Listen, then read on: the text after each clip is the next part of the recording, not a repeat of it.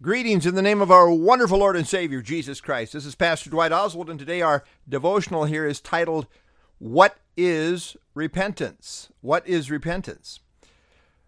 Repentance is a word that many professing Christians shy away from. Some wrongly teach that repentance is not even necessary for salvation. They hold to a form of what is called easy believism that claims since we are saved by faith alone, this omits any idea of the necessity of repentance. In reality, repentance is a necessary part of true saving faith. Yes, we are saved by faith alone, but the very nature of a saving faith involves the element of repentance. In Luke 13:5, Jesus said, I tell you, no, but unless you repent, you will all likewise perish. 2 Peter 3:9, the Lord is not slack concerning his promise, as some count slackness, but is long-suffering toward us, not willing that any should perish, but that all should come to repentance. Let's define repentance. The Greek word translated as repentance is metanoia. Meta means change, noia means mind. Repentance is literally a change of mind. That's literally what it means, a change of mind. B, repentance involves a genuine change of mind that in turn affects the life. C, repentance, and this is from Harry Clarence Thiessen in Lectures in Systematic Theology. He says repentance is essentially a change of mind. It has an intellectual, an emotional, and a volitional aspect. D, and this comes from Radio Bible Class, repentance is that change of attitude about oneself, one's sin, and God, which involves the whole personality, mind, emotions, and will. In varying degrees, it always accompanies true faith. End of quote. And finally, this is E, and it comes from the Zondervan Pictorial Dictionary. Repentance involves both a change of mind about sin and a change of heart attitude toward sin. And I guess I was wrong. There is one more point. F, repentance is a change of mind toward the person and the work of the Lord Jesus Christ. This change of mind inherently includes and involves a change of mind toward sin. There is no way you can embrace the Christ for who he is and have the same attitude toward sin. Repentance involves a change of mind towards sin. At the preaching of Jonah, the people of Nineveh turned from their evil way.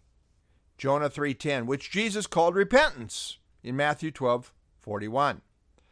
John the Baptist came preaching a baptism of repentance for the remission of sins, meaning that a person on the basis of repentance had remission of sins, which was then indicated in being baptized. Christ came to call sinners to repentance, Luke 5:32. There is joy in heaven over one sinner who repents, Luke 15:7 and 10.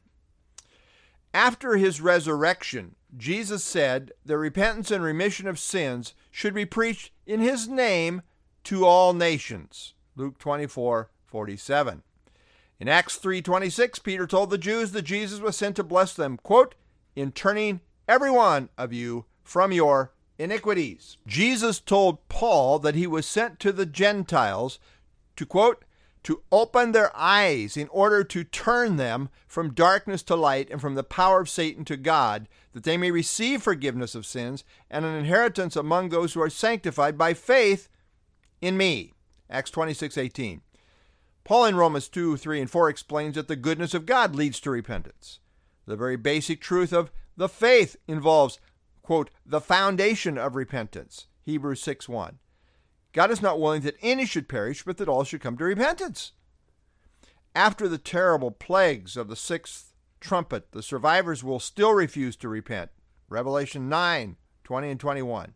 After the fifth bowl judgment, the people blaspheme God and still refuse to repent, Revelation 16:11. Throughout the entire Bible, we see that God demands repentance, which consistently involves a change of mind with regard to sin that is then reflected in the life.